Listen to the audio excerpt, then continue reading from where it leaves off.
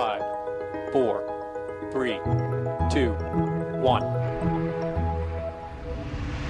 Lift off of the Falcon 9.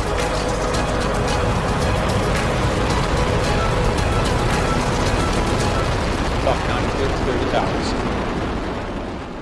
Hello, I'm Mark Boucher, and I'm your host for the Space Q podcast. I'm excited to launch this new show. My goal is to have a new episode each week, published on Thursdays. From space policy, commercial and new space, to science missions, I'll try to cover what's important to you, the listener. My guest today is Sylvain Laporte, President of the Canadian Space Agency.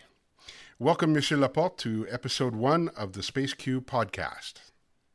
Well, thank you, Mark. It's a pleasure to be here this afternoon.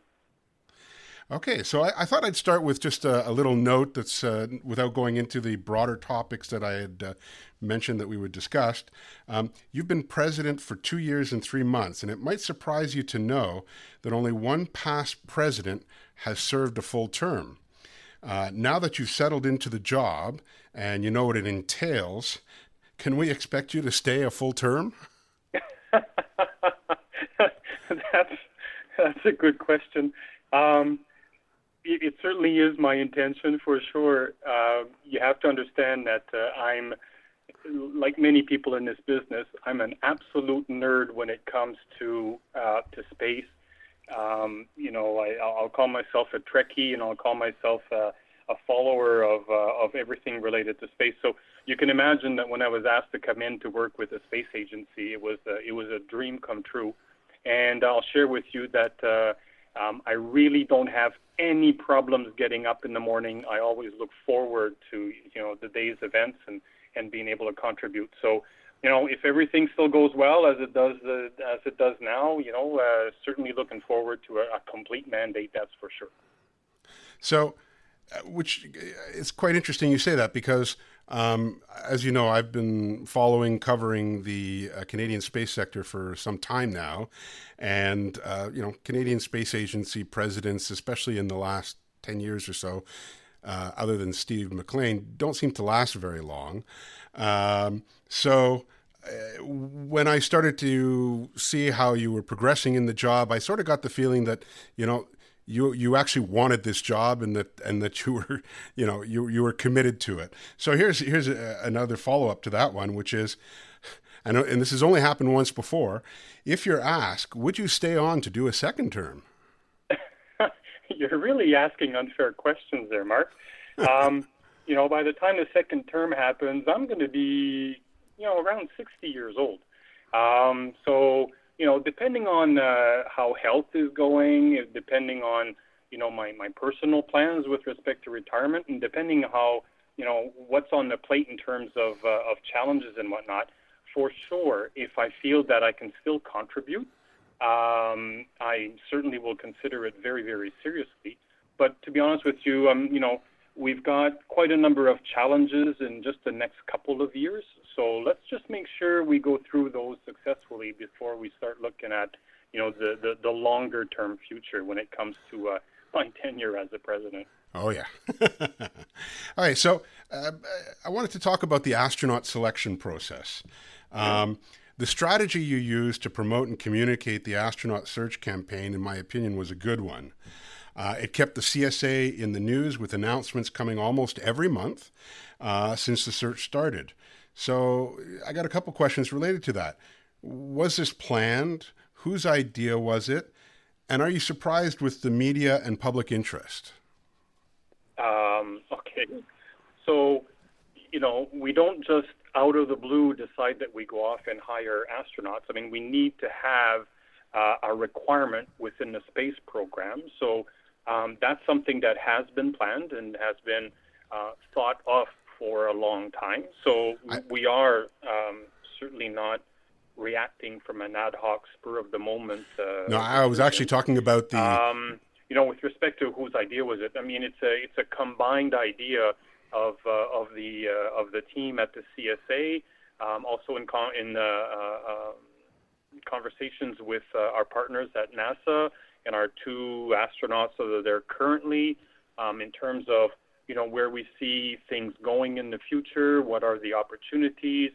what are the jobs to be done by astronauts when they don't fly. So everything there was taken into consideration when we made the decision to hire.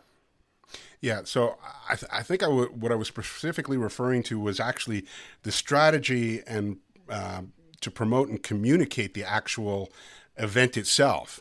Okay. Unlike the past, where it was relatively quiet. I mean, this was very much a public, here's what's happening. Here's the astronauts. It's on the website, their bios. Here's the videos.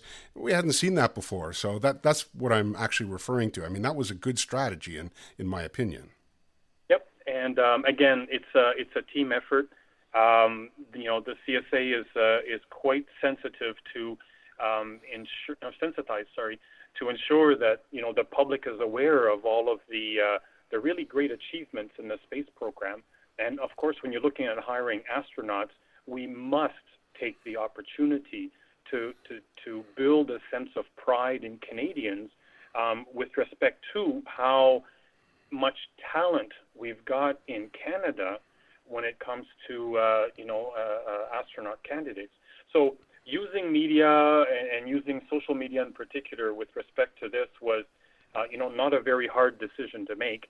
And in going forward, you can certainly look to the CSA to benefit and leverage all of the opportunities to keep Canadians apprised of, the very real, very tangible, and outstanding achievements of Canadians in space. So we're getting close to crunch time here for an announcement, and I know NASA's announcement's coming up shortly. Are we expecting the announcement within a month or sooner? Well, let's just say that sooner the better.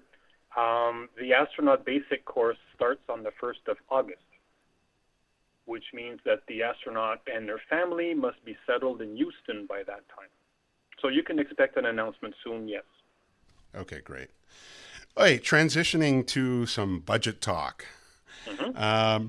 So budget 2017 included new funding for the CSA, $80.9 million over 5 years. And they were for three specific things: an instrument for a future Mars orbiter. And I believe that instrument is going to be a subsurface ice sounder on NASA's future next Mars orbiter mission called NEMO. The University of Waterloo's proposed quantum encryption and science satellite KeySAC, I believe, is designed to demonstrate the next generation encryption keys through the creation of quantum links between the ground and space, and the Canadian CubeSat project. But at the same time, the CSA's latest departmental plan has planned spending going down the next 3 years. And in fact, the 2019-20 planned spending is listed at $297 million, a level that we haven't seen since 1988-99. And if you factor in adjustment for inflation, your available dollars really seem to have shrunk. Even taking into account the new funding spread over 5 years, it doesn't look good for the CSA funding. You've said in the past when you first came to the space agency, you had to work with the budget you have. So going forward, how can Canada stay competitive when our base budget is shrinking? And I realize that the planned spending is just that, planned. Do you see light at the end of the tunnel for the CSA budget to take a turn for the better in the coming 2 years? Okay, well, you said quite a number of things here that I'll need probably some clarification. So with respect to the budget that I do have, I can assure you that with the budget we have, we can deliver on our mandate. That's a given. Now, you've used some numbers with respect to reductions and whatnot. The way the CSA is funded, there are two components to our funding. One is what we call a base budget, right? So my base budget hasn't changed. It's set at $260 million a year. Okay, so that's not going down. That hasn't changed. Now, over and above the base budget, the CSA has allocated money each year to deliver on certain missions, right? So like the RadarSat Constellation mission, for example. So all of these missions have a spending profile. So you have a little bit of money at the beginning. You have a lot of money in the design and the build phases of a mission, and then the money starts to peter out as you get close to the launch, and then you get into operations. So picture those kinds of bubbles being added on top of the base budget. So where you're seeing in the RPP, profiles of money going down, that's just a reflection of some of the missions' spending profile. So that doesn't mean that with that going down, we're now all of a sudden doing less. No, it just means that we're delivering on that mission, which is the case with the numbers that you have quoted. Most of it is related to the RCM spending profile, and spending on the RCM has reached that point where we're now seeing some year-over-year decreases because the three satellites are well on their way to being delivered, on time, on scope, and on cost for a launch in the September 2018 timeframe. So wouldn't equate, the drop in the spending as a budget reduction, and therefore the CSA is more constrained to deliver on its mandate. My base budget has not changed. But you said the AA base funding was set at $260 million. It used to be set at $300 million. So it actually has gone down over time. So oh yeah, yeah. So, that was a reduction from a few years ago. A planned reduction from a few years ago. Right. Yeah. Okay. So let's move on to. Recently, the Senate Standing Committee on National Security and Defense released a report, The Military Underfunded, the Walk Must Match the Talk. You actually appeared before the committee to testify, and in the report, they said that recommendation, as part of Recommendation 13, that the Government of Canada designate satellites and radar installations as critical infrastructure. So space assets currently aren't considered national critical infrastructure, I understand. Should they be, and why, and what are the implications of actually doing that? Okay, so you are correct. I did appear in front of the committee, and we had a great conversation with respect to, how do we protect satellites up there. There's no denying that satellites are very important to Canadians. They're ubiquitous. They serve for, telecom purposes, safety, sovereignty, security. So we do have a big reliance on the assets that we have in space. With respect to declaring them, critical infrastructure, that really rests with Public Safety Canada. It's up to them to make the decision as to whether or not satellites can be considered as such. So that's really not something that is in the scope of the CSA's authority to do. Okay. Switching gears then, and going back to something that you mentioned, which is the Radar Sat Constellation mission. It's one of two current Major Crown projects, the other being the James Webb Space Telescope. RCM is scheduled to launch next year and will build on the legacy of RadarSat 1 and 2. So how big a game changer is this project for Canada? What should our listeners take away as the benefits for Canada? Well, this is a big game changer for sure. Did you have a follow-on question there, Mark? Or? Just that, how RCM will help the North, because the North is underserved at this point. So clearly the RadarSat Constellation mission will be a game changer. Just the basics of it, right? So today we have RadarSat 2, which followed RadarSat 1. So we do have a succession of very successful Earth observation programs. Now, these Earth observation satellites use a technology called synthetic aperture radar. So it's a radar that, unlike an optical camera, for example, it's a radar that can see through clouds, and it can actually differentiate a number of elements on Earth, like the difference between water and ice and soil and rock and all that kind of stuff.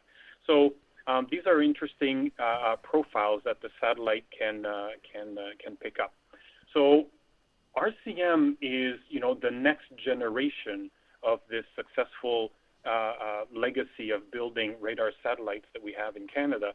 And instead of one satellite like we have today, RCM is a constellation of 3 satellites. So what that means is in the same orbit, 3 satellites will actually be going over the same territory, one after the other. So they follow each other in the orbit. So when you look at benefits for the North, for example, these satellites will be actually going through the Northern Passage 4 times a day now, right, at 3 satellites each.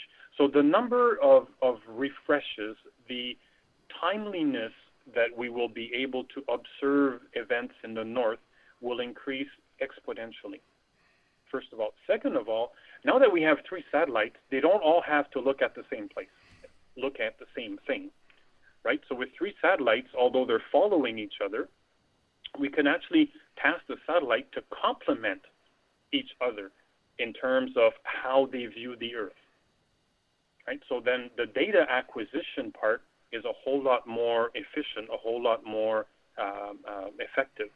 So, then when you look at how we're able now to collect a lot more data than when we had only 1 satellite.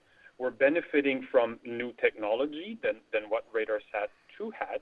So now it's a question of being able to use that data. And we've worked extensively with all of the government departments and their scientists to make sure that new applications, new software was being developed to benefit from this new capability. So, we're working, for example, with environment and climate change folks in terms of improving weather service, ice monitoring, monitoring pollution and oil spills. We're working with fisheries and oceans to look at, monitoring coastlines, illegal fishing, ocean science research. What else? We're working with agriculture and agri-foods because they're looking at using the data for crop monitoring and, things like smart farming or stuff of that nature, where through the information that the RadarSat provides, a farmer could now get support in terms of deciding what kind of seed he uses in which parcel of land based on humidity or dryness of the soil on his farm, right? And that then yields a better production of his crop when he's able to do that. So, consider that data collection will be enhanced substantially, and now the scientific research and operations of government have been adapted to benefit from this incremental data capture capacity.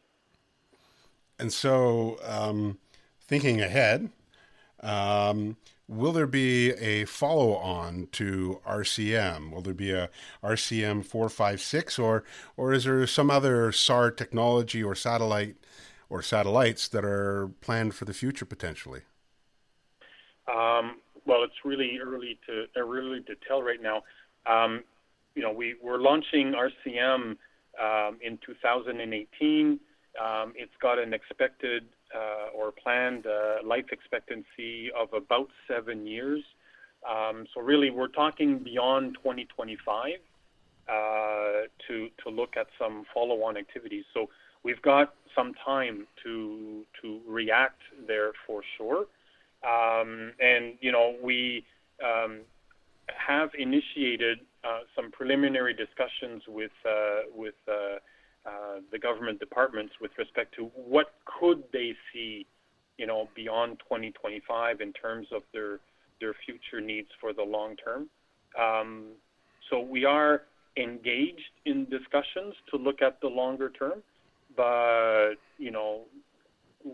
no decision needs to be taken for a long time here. So let's just make sure that we deliver an RCM and we're able to yield all of the benefits from it, while we also consider what could follow on if we need to follow on.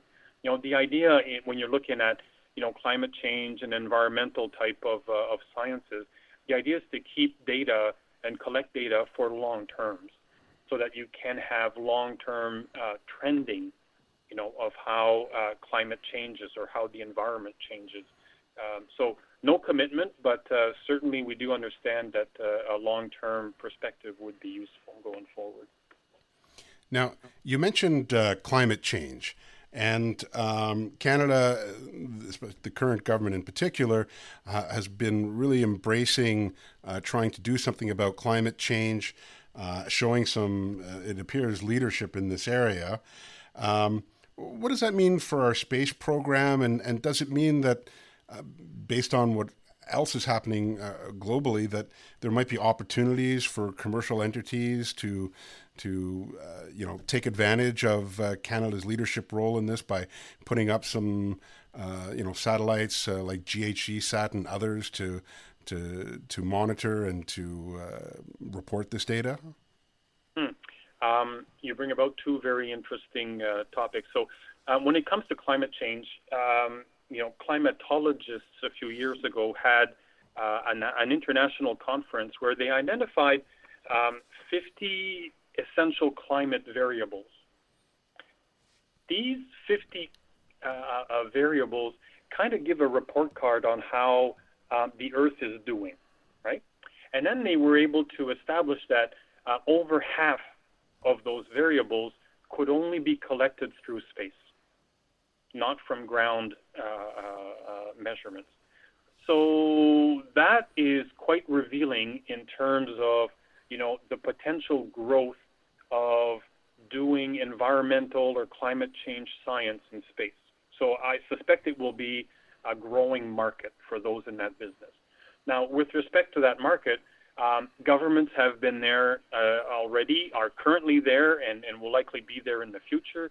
So Canada is one of the shining examples of having invested in scientific payloads to measure the environment.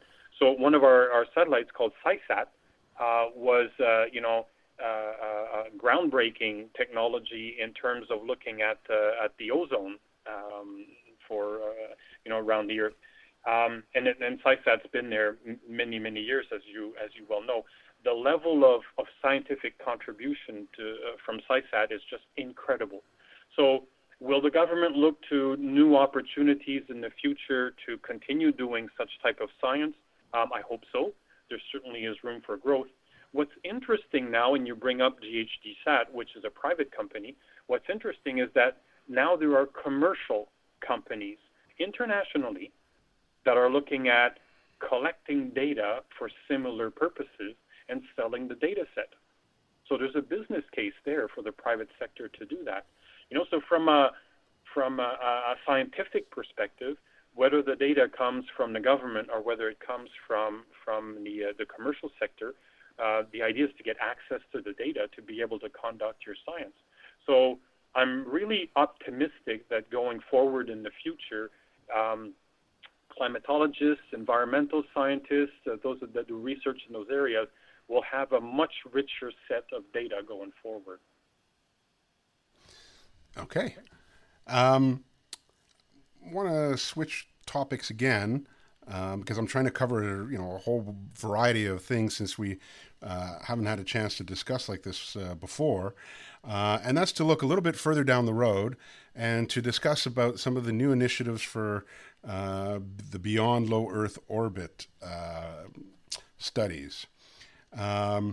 Canada is one of 15 members of the International Space Exploration Coordination Group and has been building and refining a global exploration roadmap.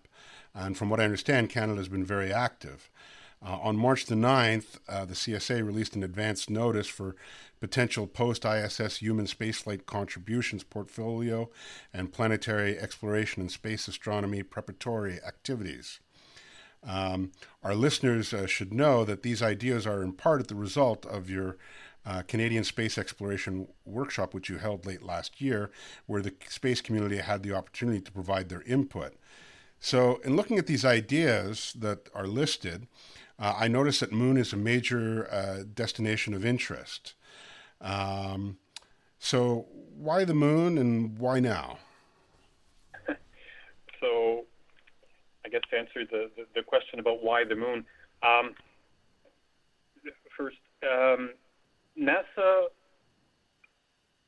put forward a long-term program that they've labeled Moon and Mars. So for NASA, the objective is to eventually settle on Mars. So they've been public with that. Now, we know, based on the years of research that we've done on the International Space Station, that there's still a lot of research to be done to keep human beings safe in the travels to Mars and return. And there's also a lot of research to be done on the equipment to make sure that they're going to be well served on their journey when they go to Mars. So we're looking at the Moon, and by the way, the destination for Mars has been rationalized because we've made sufficient discoveries with some of our rovers and with some of our orbiters, discoveries on Mars to show that there's enough water and enough chemical components there that we could sustain life on Mars, right? So that's why it's one of the primary objectives of NASA. Now, that being said, you just don't all of a sudden decide that you go from the ISS to Mars. We've got to do all that research that I mentioned. So the best place to do that research is around the Moon. So when you're on the International Space Station at 400 kilometers in altitude, although you have microgravity, you still get a lot of protection from the Earth. Protection from alpha particles, for example, as the sun would emit. So we need to have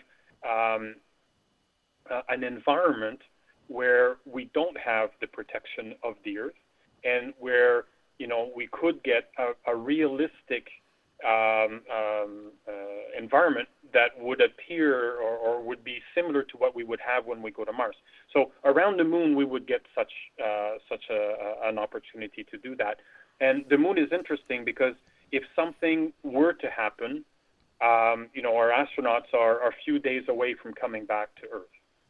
So if we're going to be learning some hard lessons, let's do it around the Moon so that we have, a good fallback position should something happen.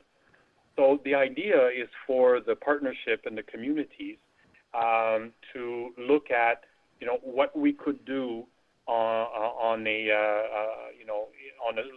lunar orbiting station, and what kind of research we could do that could be helpful in preparing, the technology for an eventual Mars mission. So I noticed in the study there was quite a few different ideas put forward.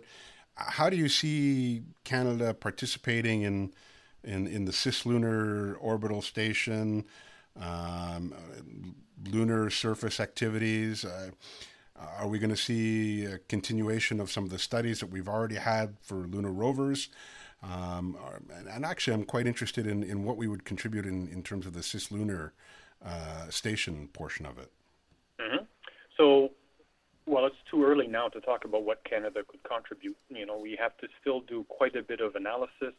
In fact, the ISS partners met in Montreal just last week or the week before to start putting together some plans in terms of what that station could look like, what its role could be, what we could see on the station. So we're still in very early stages of design and discussion. So we're far away from being in a position to come back to to our government, come back to our politicians and say, well, of all things related to this mission, this is what Canada could contribute. But we do certainly, the partnership does recognize Canada's strengths in the space program, particularly those that are related to stuff that we've done on the ISS, for example. So, and you've seen contracts issued in those areas before, right? So Canada's recognized for its robotics. We're recognized for our rovers. We're recognized for our optical systems, navigation systems, communication systems, medical. We've done quite a bit of medical research on the ISS, so we're recognized for that as well. So, in those areas, what could we contribute will greatly depend on what the partnerships want to achieve in a cislunar environment. So those discussions will be happening in the next few months, next few years, and we'll iteratively refine the designs. And we're talking about technical level designs at this time, and we'll iteratively refine them until we're in a position to make some recommendations on our contributions. One thing that I did want to convey to your listeners, although we've issued contracts to get input from industry on some of our strengths, there will be, if it's not done already, but it soon will be, we will issue a bit of a catch-all contract out there that we'll look at what else could Canada do that would be really innovative and outside of all of our core technologies. What could be disruptive out there? What could be imaginative, that we should consider in terms of a potential contribution from Canada. So although we have, issued contracts on those areas of strengths, we are still curious about what's out there still that we may not have tapped into and that we potentially could tap into for the future. Well, I certainly think that idea will excite many people within the community to be able to come up with something that doesn't fit into what was previously prescribed as, put something into these categories. So that sounds interesting. And I have to ask, so we have 2 new astronauts upcoming. Who knows if we'll have more astronauts in the future beyond that, but will these astronauts, will they someday might actually have a chance to go to the moon?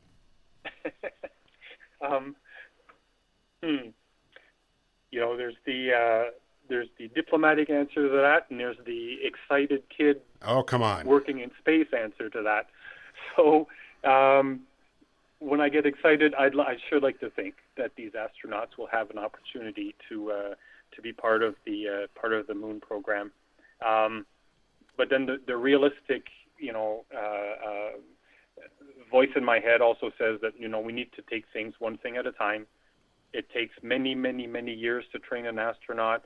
There will still be opportunities on the ISS. So really, I couldn't really conclude, or I wouldn't want our listeners to conclude here that these folks are going to the moon. We have quite a bit of work to still do around the ISS. So we have to look at things one mission at a time, one step at a time as we go forward. But I sure would hope that at some point we would see Canada's involvement around the moon. So there was something else that caught my interest in the advance notice that was put out, and that's that Canada might participate in a Mars sample return mission. Any thoughts on that? How Canada might be a partner on that? Not that I'm aware of. All right, so it's just a study that's out there that might come out that Canadians might have a chance at. Can you repeat the question? I'm not sure that I heard properly. Did you say Mars sample return or? Yeah, Mars sample return. It's in the advance notice that was put out on March the 9th. Okay. I was a little surprised to see that in there. Okay, so Mars sample return.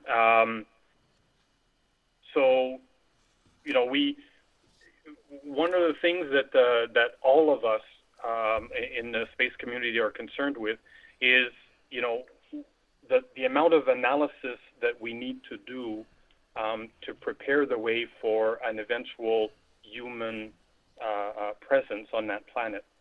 So, we've got the orbiters looking at Mars from way up in space.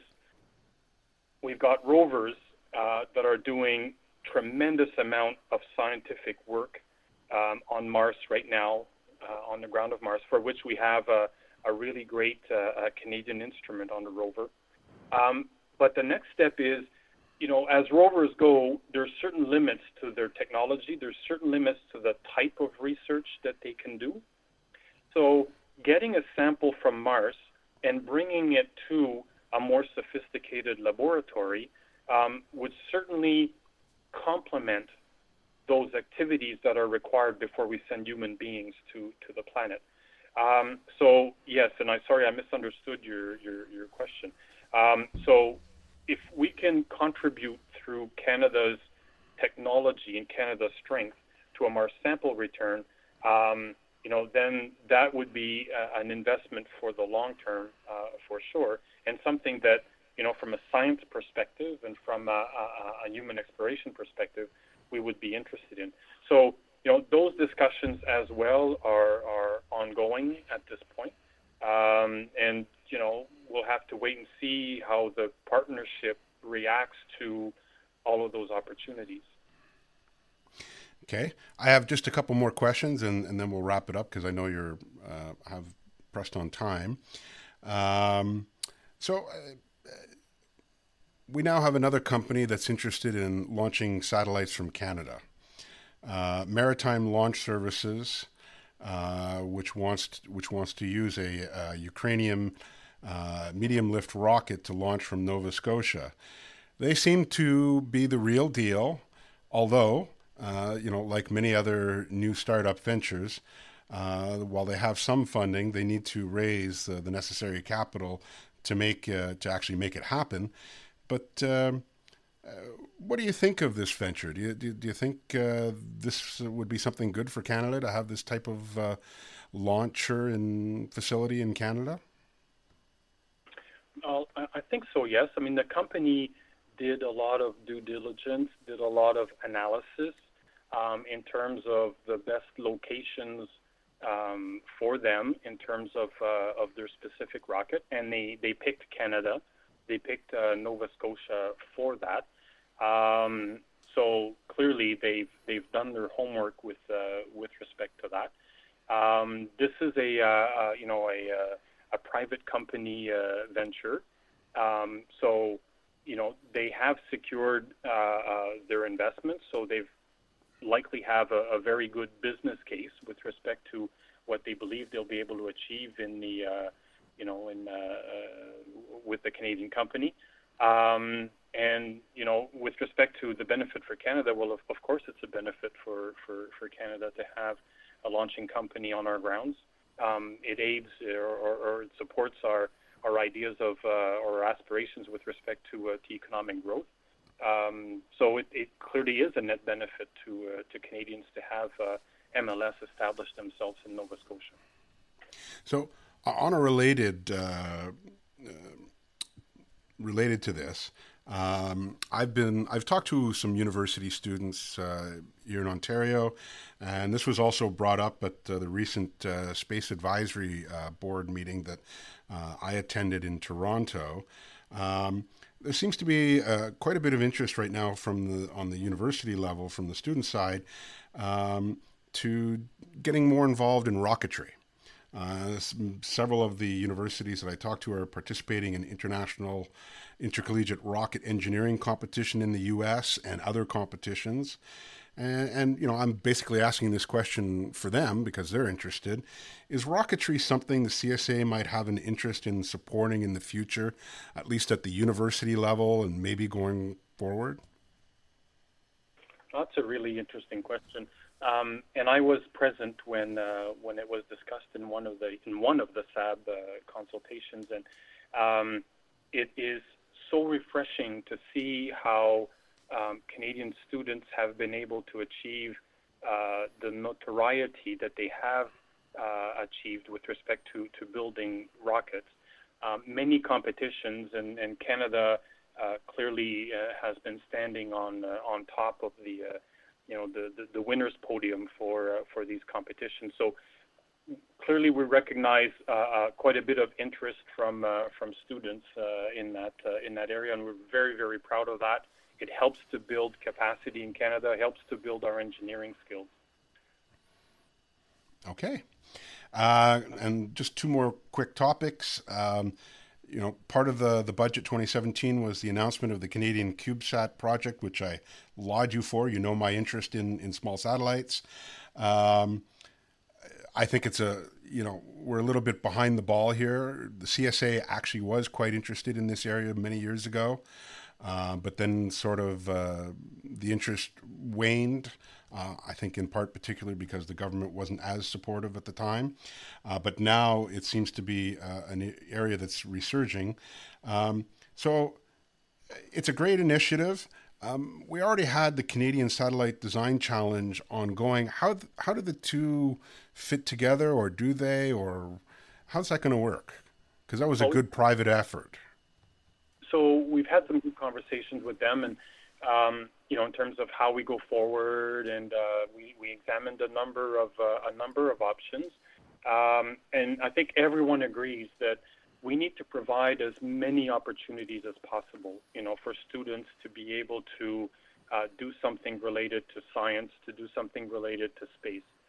So in the end, we decided that to provide a varied level of opportunity for students, that we would do the NanoSat 150 challenges, as you mentioned. But clearly, no one feels that any one of us is competing against other types of competitions. We all recognize that the more there are, the better.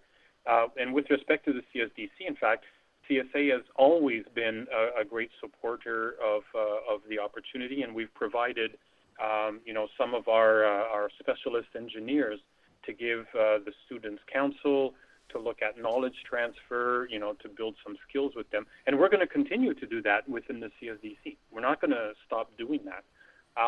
But now we have, our NanoSat competition going forward. And it's, based on the webinars and the reactions and the questions we've had so far, we're getting quite a bit of interest to embark in that opportunity. So looking forward, to having all of these competitions in Canada. It raises the bar for everyone. Okay, so that leads me to my final topic and a couple questions related to it, which is education and public outreach. The CSA used to have a space awareness and learning program. Unfortunately, several years ago, before your time, the government zeroed out the education budget. So, and you've had some success with some, limited programs like the Tomato Sphere. You're doing some good things with your social media and the giant map that goes from school to school. But how are you handling all this education and public outreach, or what you can do, with little to no budget? Do you take it from other programs to do what you're doing? And with that, might we see some actual funding dollars going forward, specifically earmarked just to education and public outreach programs in future budgets? Well, I guess, first of all, that when it comes to outreach, when it comes to education, there is a very, very big sense of desire within the CSA to do as much as we can. So, and I've got some really neat examples that support that. So we have rejigged some resources internally to be able to do more in this area. As I mentioned earlier in our interview, we need to build that sense of pride in Canadians. Let me say that differently, to instill more pride in Canadians, because they're already proud of the space program, but we're doing so much more now that they may not be aware of, that would probably create, again, a little increase in their pride. So with respect to outreach, for example, by rejigging internally, we've been able to put some resources on our social media capacity. And just last year, the last fiscal year, we got 64 million views on stuff that we've posted, right? This is all social media combined. That's a lot of people, right? Or a lot of repeats, for sure. But one way or another, that's a lot of presence, right? And at this point, we have, 493,000 followers on our social media. And we do know that some of the social media is dominated by, millennials or youth. So, we've got a good demographic balance of folks that are following what we do in space. So that's just incredible. So we're going to continue to post. We're going to continue to inform Canadians about our achievements in space. But, on top of that, we've asked our employees to go out there and, to take technology to the masses. And we've had about 100 public events like that, and we estimate that we reached around 20,000 people doing those things. So that is a great achievement. And we were able to achieve that because our folks are highly, highly motivated in communicating what we do at the CSA. So, we spoke of other opportunities that we've leveraged, like the astronaut recruitment campaign. And, we did it to make sure Canadians would get some pride from it. But we also did it to show students that if they stick to their studies and if they, put a lot of effort in reaching their dreams, they're capable of achieving things that would be similar to some of the profiled astronauts that they would have read. And when we posted the profiles, we got, say, 1.5 million views of the candidate profiles. But what really struck me as worthwhile, despite all of the big numbers and everything, is that we got teachers and guidance counselors who gave us feedback with respect to how they were able to use, the stuff that we've posted for the astronauts to show kids that it was worthwhile to stay in school. That it was worthwhile then, if you're going to stay in school, it was worthwhile to go into, one of the STEM disciplines. So science, technology, engineering, and math, right? So, the use of our postings was far-reaching. So clearly, this is an area that we're going to continue to do to the best extent possible, because we know that it makes a big difference in children. I couldn't agree more on the social media front in particular. We've seen great results from it ourselves. So I want to thank you for being my guest on the first episode of the Space Q podcast. I hope you'll consider being a guest for a future episode, and we can talk about some new initiatives when they come up. So thank you again, Monsieur Laporte. It's been a pleasure, Mark, and I look forward to more conversations, if possible. Okay, thank you. That's a wrap on the first episode of the Space Q podcast. If you have any comments on this episode, you can email me at podcast@spaceq.ca, or you can post them on our website at spaceq.ca, where you'll find an archive of each episode. You can also find Space Q on Twitter at Canada in Space. If you like the show, please subscribe to us through your favorite podcast. If you use iTunes, please consider rating the show and writing a review if you're so inclined.